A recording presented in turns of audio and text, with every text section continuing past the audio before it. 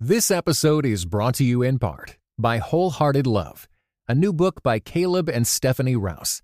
Overcome the barriers that hold you back in your relationships with God and with others, and delight in feeling safe, seen, and loved with Wholehearted Love. For more information, go to Tyndale.com. You're listening to episode 119 Peace of the In Between podcast, where you'll discover ideas to build a strong, connected, and joy-filled marriage and family. My name is Daniel Lim. And I'm Christina M. Yes, we need peace. Don't we all need to be voices of peace, not just on the receiving end, but on the proactive, the giving end. Yes, of peace in our culture of polarization these days. Yes, if you are listening to this the day that it drops or a few days afterwards, you know, no matter where you are in the world, I think, that America is going into the 2020 election November 3rd. And we really, I know we're Canadian, but we've lived in the States for a few years and just have really seen, especially on our social media, just the vast polarization of I'm right, you're wrong. No, I'm right, you're wrong, and have really felt helpless, right, Daniel? Mm-hmm. Yeah, and that's why we're so blessed to be able to interview Sharon Hersh today on her newest book, Belonging, Finding the Way Back to One Another, that just released. She is a licensed professional counselor, an adjunct professor in graduate counseling programs, a sought-after speaker, and the author of several books, including her newest one, Belonging, Finding the Way Back to One Another. So without further ado, let's listen in.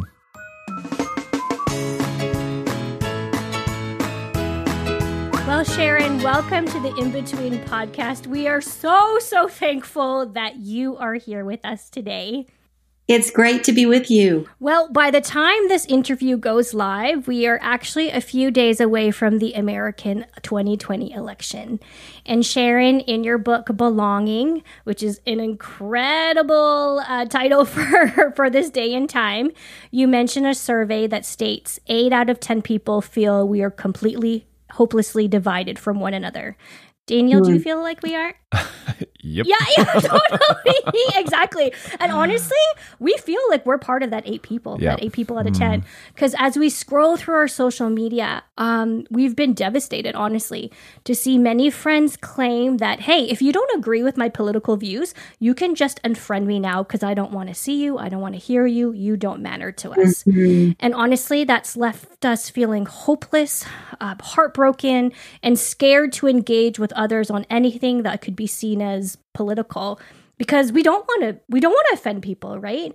And we don't actually want others to cut us out because we like our friends.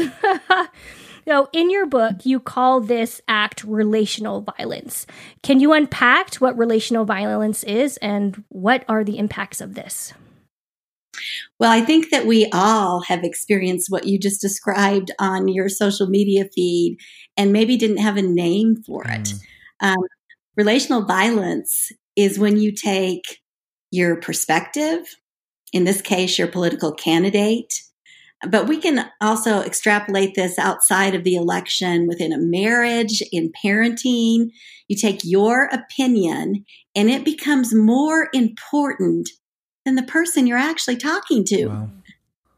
So you speak in ways that judge others, that mock them, that blame them, that points a finger at them, that criticizes them.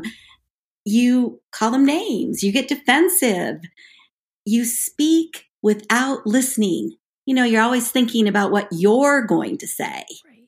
And relational violence always ends up with this tinge of personal offense.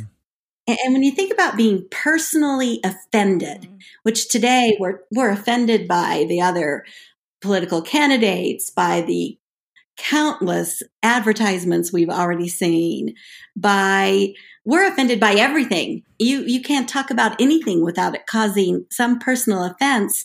And that really means that you've decided you're the judge and your rightness or righteousness has been offended. And people owe you an accounting. Ouch. I mean, there's an arrogance in that should make us say, ouch, because I don't want to be the judge, because I don't want others, like you said, to be the judge of me. I want a judge that is, as the Old Testament says, sets all the world right, who sees many things at once, which we as human beings cannot do. Why do you find that people are so apt to act like that on social media and say all the things? Right. We were even talking about another article that came out it's just how people are so vicious and so opinionated on social media, and I'm like, would you actually say that to that person to their face? Yeah, would you actually say like, hey, if you don't agree with me, we're having coffee together. If you don't agree with me, walk out. I want to be your friend. Yeah, anymore. like what is it about? what do you think it is about that means that is like is possibly the means fueling it? I think it could be. I mean, and we could spend hours talking about technology and social media, but it is a part of our world today. And especially in the season of the pandemic, where we're more combined to technology to communicate with each other. But I believe God created us to be in relationship that is face to face, eye to eye, soul to soul. And of course, on social media, I can write someone off without even looking them in the eye. Right. I can call them names and never go back to that interaction again. I don't even need to know what's going on in their lives, and I can make judgments about them. So I do think there's something about social media that fuels what's going on in this particular season. I also think as we can laugh or cry about the year 2020, whenever we feel out of control, and man, are we out of control right now with COVID and weather incidents and the election, and we could list other things, financial realities, family realities. Whenever we feel out of control, we are apt to raise our fists to the sky and say, how dare you? How dare you make me feel like this? And so what we do is we move from our whole brain. This is the very little neuroscience I know. We move from our whole brain to our left brain that analyzes, criticizes, corrects, grandstands. And when we are in our left brain, we cannot be fully present. That's why they call it the paralysis of analysis. And so we're not there with our whole hearts. I'm sure you, like me, have done a broadcast where technology goes wrong and you're trying to figure it out while you're still talking to the person, and you're kind of halfway in the conversation. For sure. That's what most of us are doing. We're halfway in conversations. And so on social media in particular, where over 75% of all interactions are relationally violent right now. Wow, 75%. We're not fully present. Yeah. And I think if we were fully present, we might be curious instead of judgmental. We might be compassionate instead of critical. We might think about our own flaws and foibles instead of pointing fingers. And we might look for the things that we really do have in common instead of the things that divide us. We might feel more of a sense of belonging, which is what I try to write about in the book, in trying to find our way back to being together instead of apart. Yeah. Well, let's double click on the relational violence piece, because if it's 75%, I mean, most of us have been on the receiving end, and we've probably been on the giving end of it too. So let's start with so let's start with the receiving end side. When you are a victim of relational violence, how should we respond? Because I know for me, my immediate gut reaction is to just shut it off and to delete it or just get away, because I'm like, I can't even deal with this. Oh, that's a good gut reaction. I'm ready to punch the person in the face. I'm not going to lie. Yeah. So really? Come on. Let's get these gloves on. Yeah. So let's talk about the receiving end first, and then we can talk about ways we can perhaps not be, violent people relationally. I need help, Sharon. Yes. had an example this weekend where I did post something for just conversation on perspective on the election. And it was quite honestly mostly a very civil and good conversation. I probably had maybe about 63 comments. So there were quite a few people that were weighing in. Mm-hmm. As it got later and later into the evening, I noticed the comments started to make a little less sense, be a little less civil. And one of the last ones took this crazy turn and started attacking me and my personal character, assuming what I believed about certain issues, who I voted for, and kind of this, I told you so, you're going to end up in a place and it's going to be all your fault. Mm. And I, first of all, immediately thought, I'm just going to delete the whole conversation. Mm. But that didn't seem fair to the people that had weighed in with really thoughtful perspective. Right. And there was a debate throughout. And then I thought, well, I'll just delete this one person's negative comments about me. And I thought, well, that doesn't really seem fair either. And then I thought, well, I will rip her to pieces because the truth is she hurt me. Right. And what happens when someone breaks our heart a little bit is that it actually can become a shard that we use as a weapon against the other person. True. Or our hearts can be broken open in vulnerability. But who really wants that? Exactly. That's hard. I tossed and turned. I woke up once in the night, got at my computer, was going to send her a post at 1:00 in the morning, which is never a good idea, by the way. Yes, true. And then I got up the next morning and pulled out my Bible and went to an ancient hymn in Psalm 146 that says, don't put your trust in princes or in any person on earth. Of course, everyone's going to hurt us at some point or another, intentionally or unintentionally. And it says, people who live in peace put their trust in God. Their only hope is in Him. And so I am trying to learn that I don't have to respond. Okay. The question I ask myself whenever I post on social media is, will this add value? And then in face-to-face conversations, which are less likely to be relationally violent, but they can also be in passive-aggressive ways. People walk away. People still don't listen.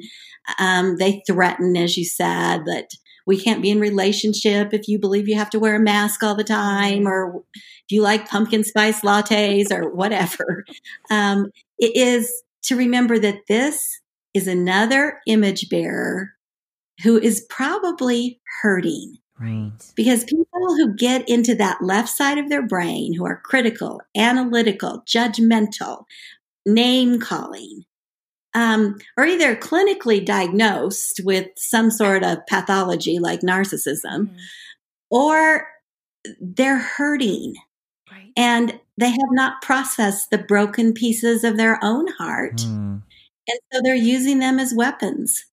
So I try to remind myself, as Walt Whitman said, to be curious and to not lose the sense of who I know I am, want to be anyway. I don't want to be known for who I voted for. I don't want to be known for my political party.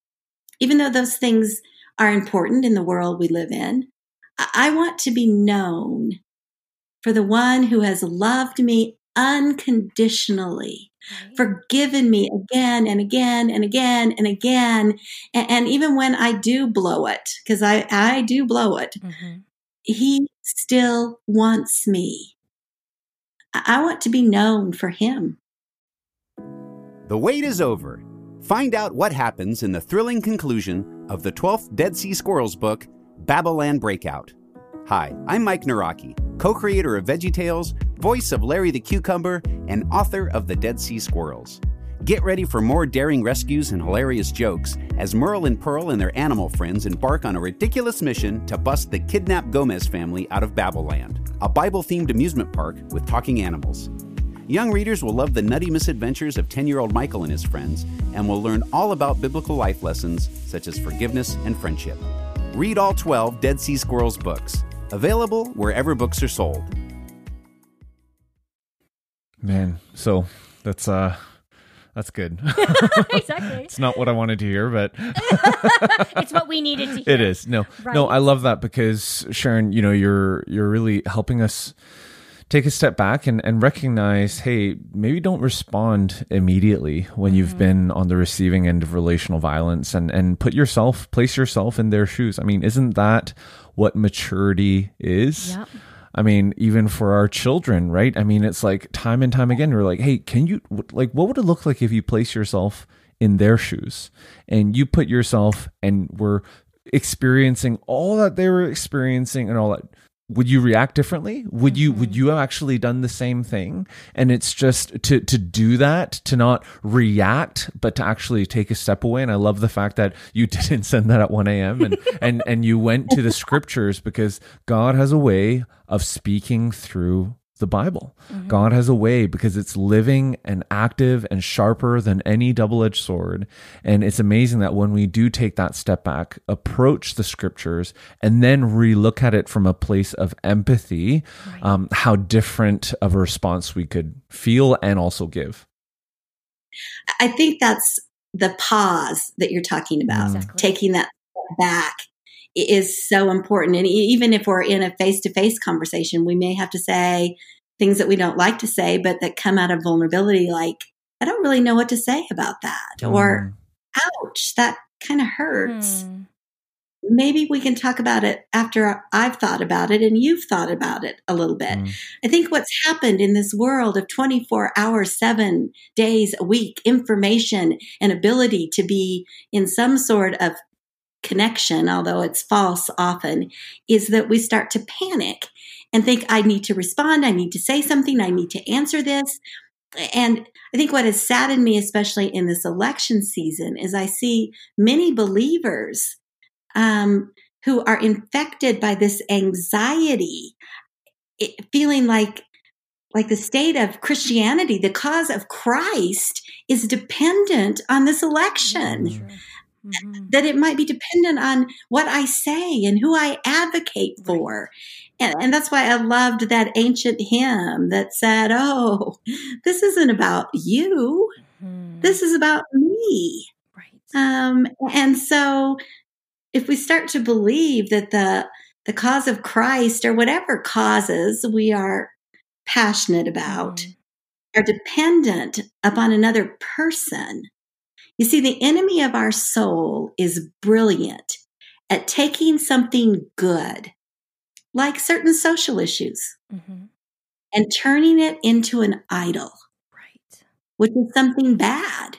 It's what we become all about. It's what we have to get our point across about. And so I just was so calmed by those words in the scripture.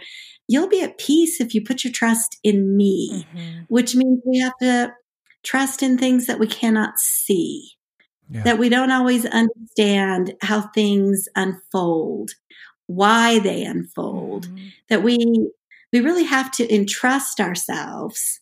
But think about who we're entrusting ourselves. We're not entrusting ourselves to a politician who might tweet something in the middle of the night that he shouldn't.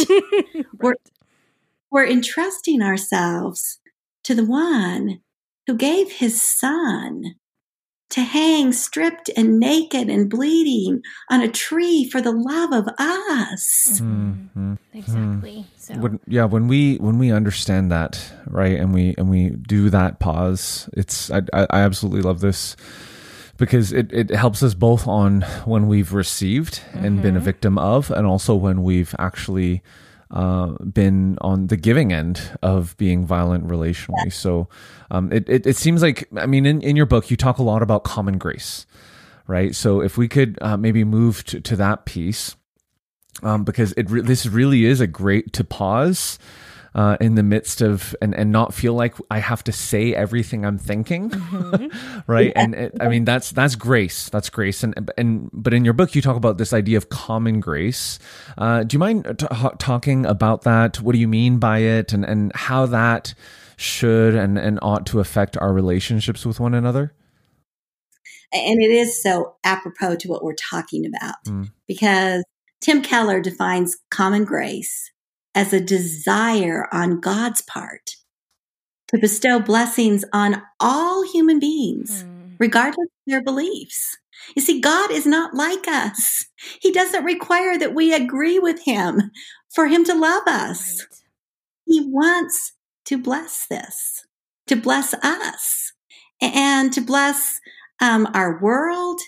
And we're the ones that get in the way of that and mess that up. But if common grace is true, then that means every person, every conversation, every interaction, in person or on social media, can be a cause to reveal grace.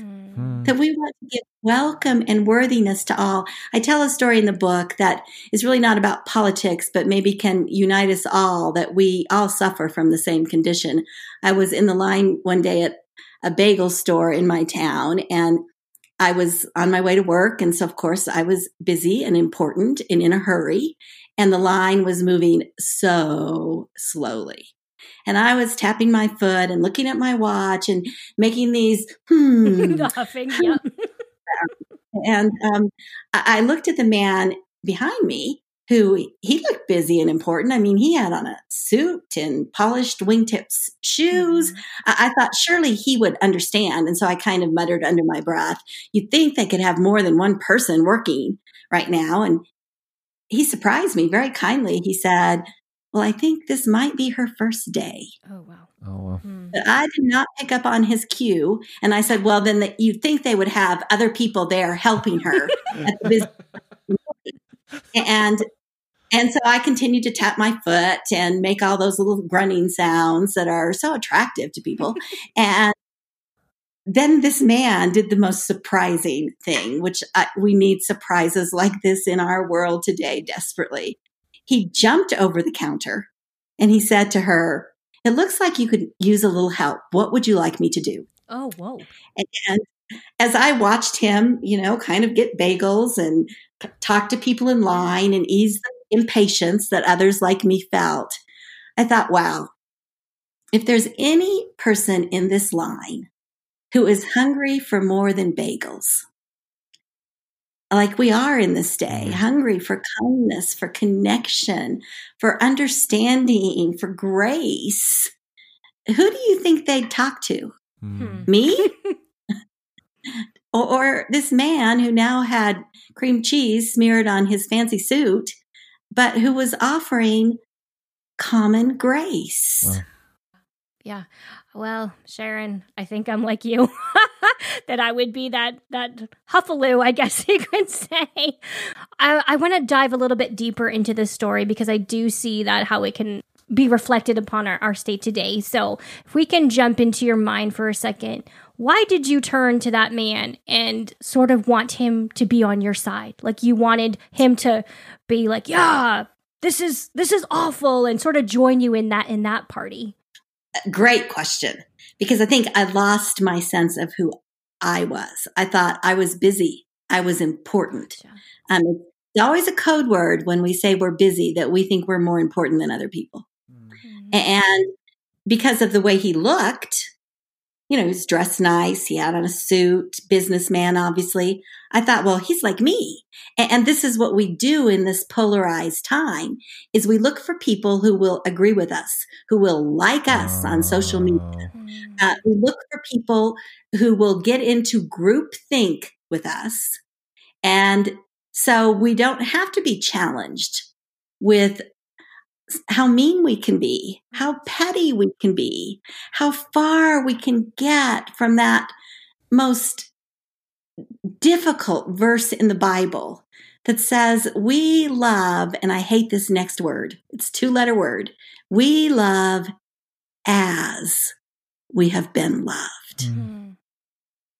Instead, we look for people who are as us in opinion, in socioeconomic demographic, in race, in religious beliefs.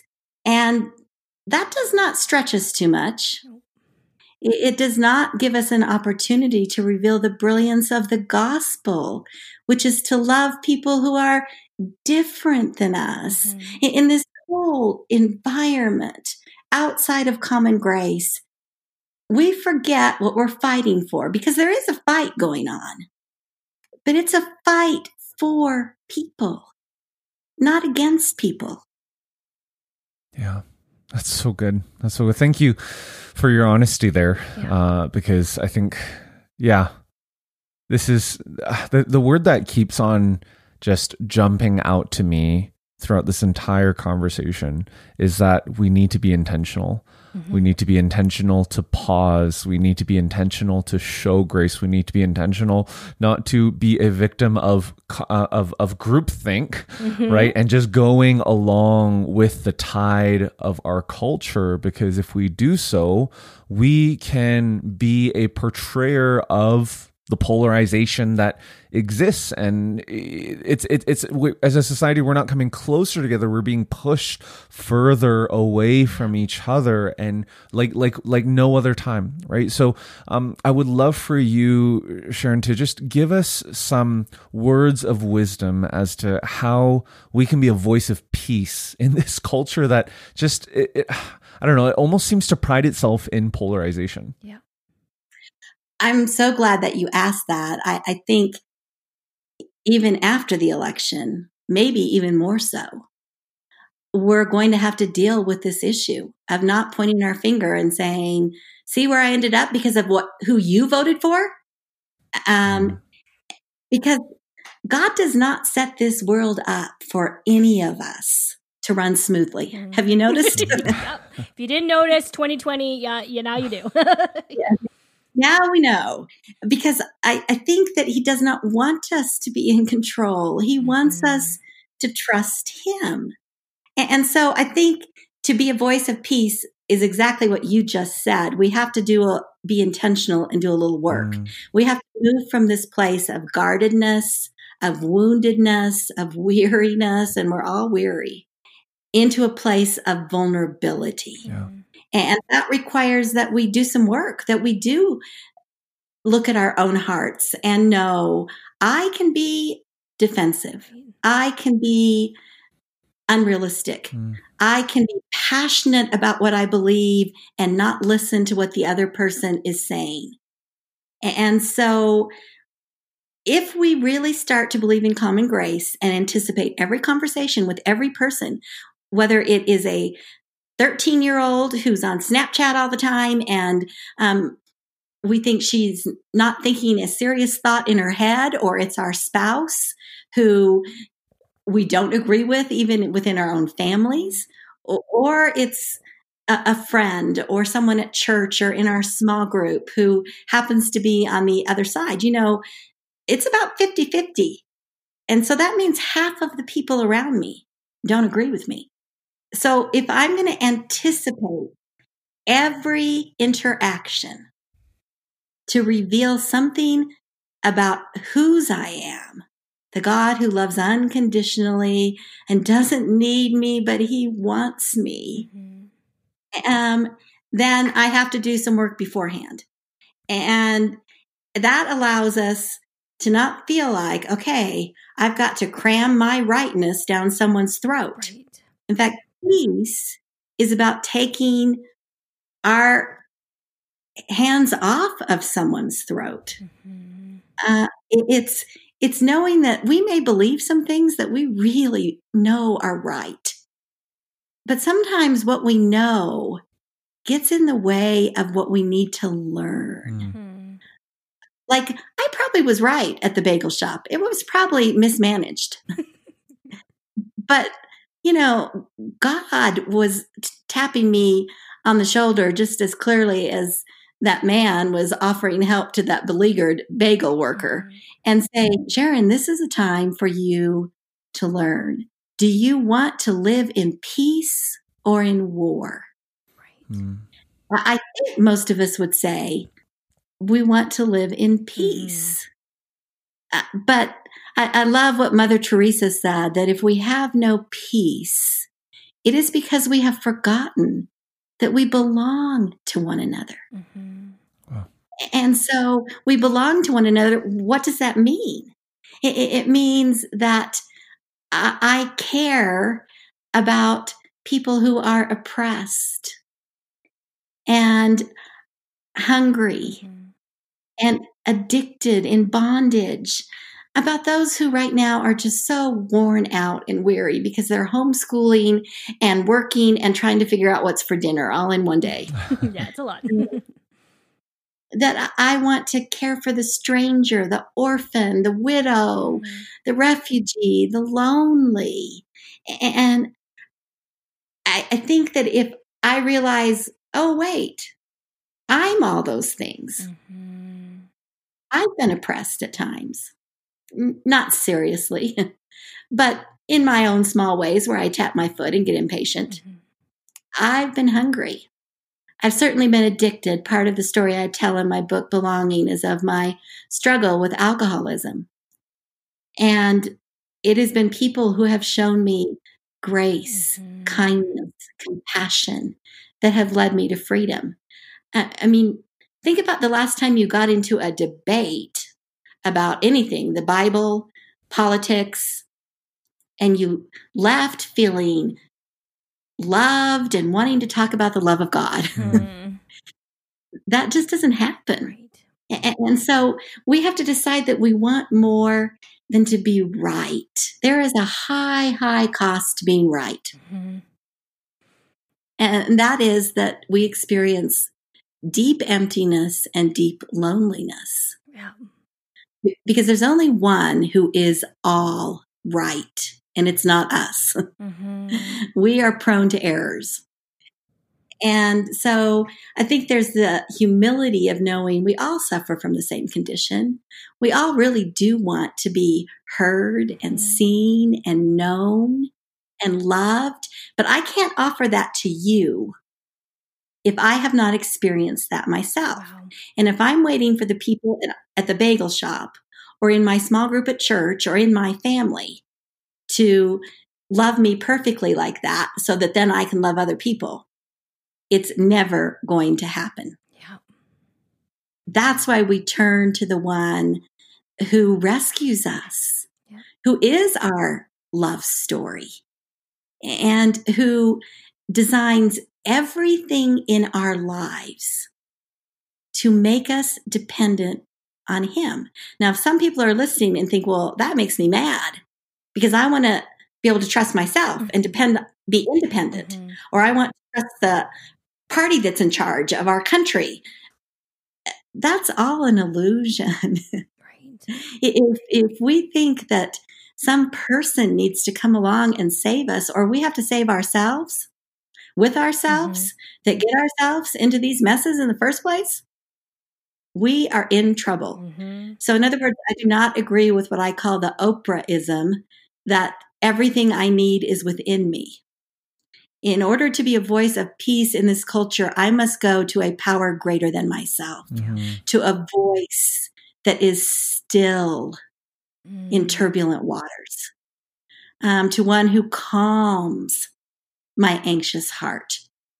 And it does not always give me what I want, but does always give me what I need. And as I cultivate that relationship with him, then I'm able to learn to speak other people's languages. In other words, no matter what their political party or their lifestyle choice, it's not about me getting my point across. It is about, as Billy Graham said years ago, just do two things: love God and love people. That should bring us a sense of peace, but if it was easy, we would have done it by now. The wait is over.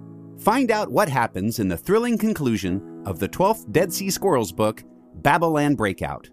Hi, I'm Mike Naraki, co-creator of VeggieTales, voice of Larry the Cucumber, and author of The Dead Sea Squirrels. Get ready for more daring rescues and hilarious jokes as Merle and Pearl and their animal friends embark on a ridiculous mission to bust the kidnapped Gomez family out of Babylon, a Bible-themed amusement park with talking animals. Young readers will love the nutty misadventures of 10-year-old Michael and his friends and will learn all about biblical life lessons such as forgiveness and friendship. Read all 12 Dead Sea Squirrels books. Available wherever books are sold. True. Yeah.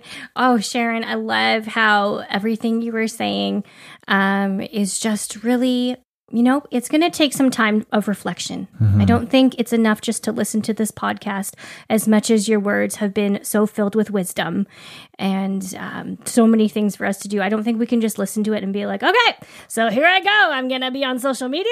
I am going to show people common grace. I am not going to be relationally violent. When somebody is relationally violent to me, I am just going to take a break and read the Psalms and wake up the next day and say nothing.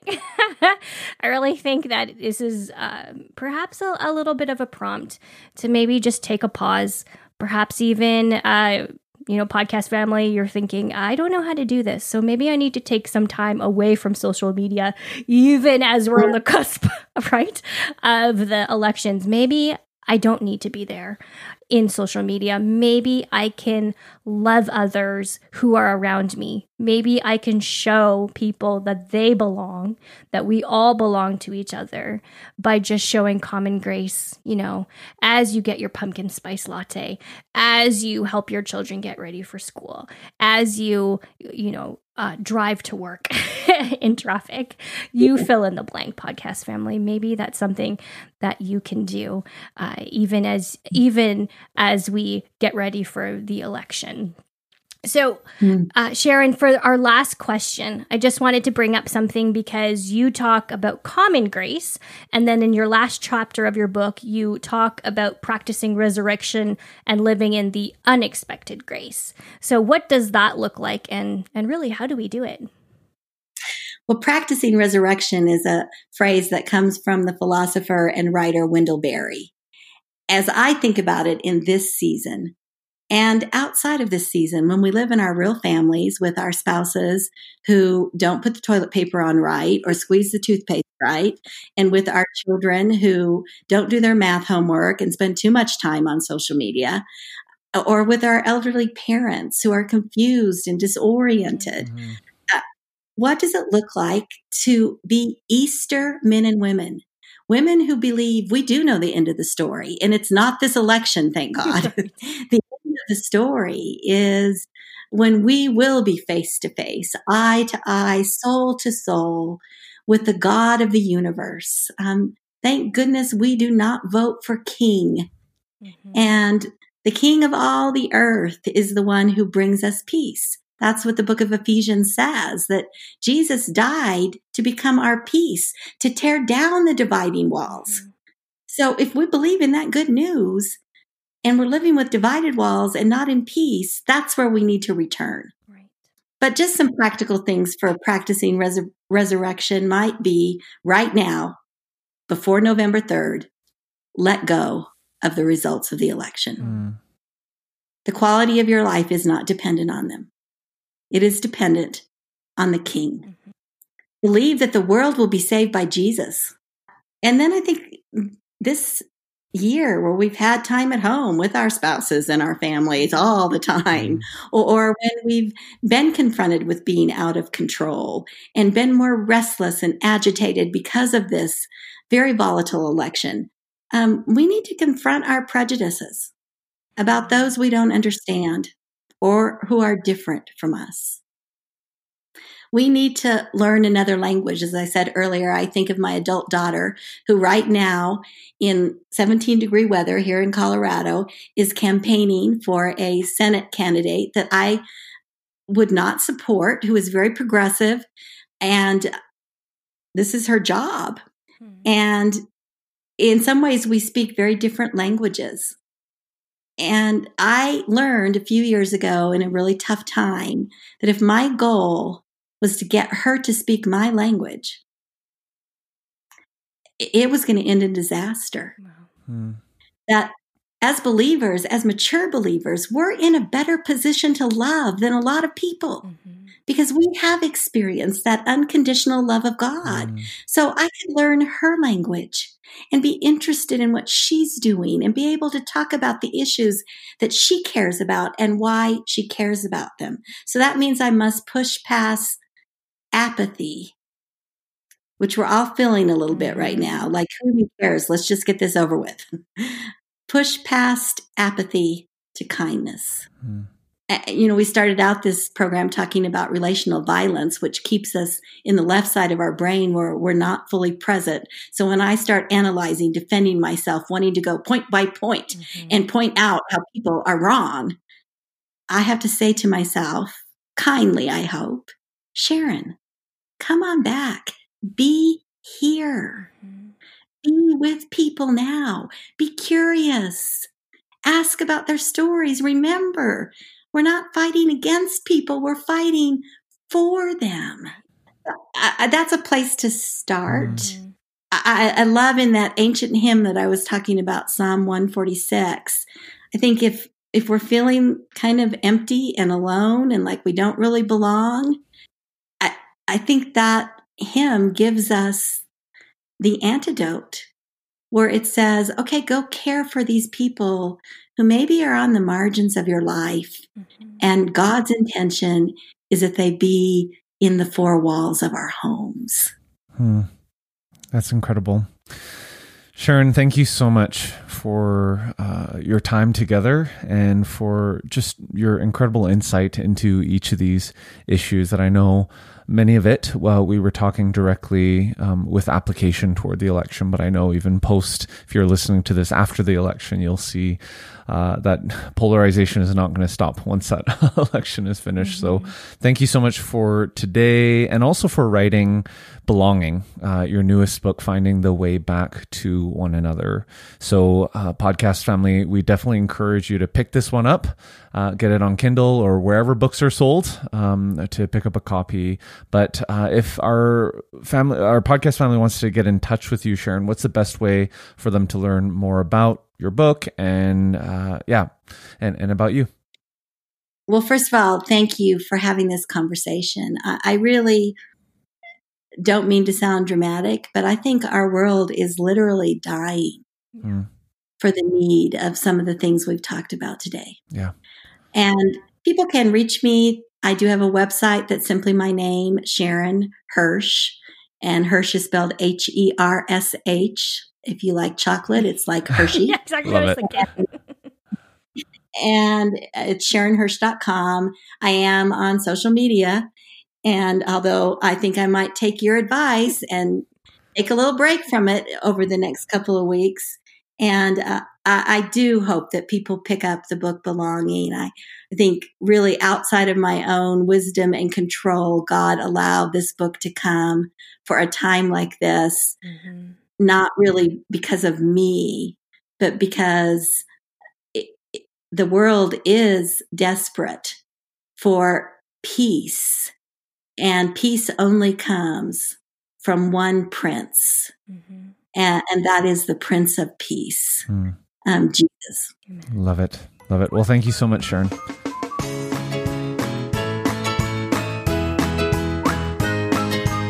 So like Sharon said, we want to encourage you to go on over to her website. I love it. Hershey, SharonHersh.com. And for all the links to today's show notes, as well as a link to her newest book, Belonging, just go to inbetween.org/episode 119. All right. So next week, what are we going to be talking about? We are going to be continuing our conversation about adult friendships and taking it to class 201. All right. We'll catch you next time. This episode was brought to you in part by the Table Podcast at Dallas Theological Seminary. Listen to rotating hosts discuss issues of God and culture to demonstrate theology's relevance in everyday life. Find it on your podcast app. For videos and more, visit dts.edu/podcast.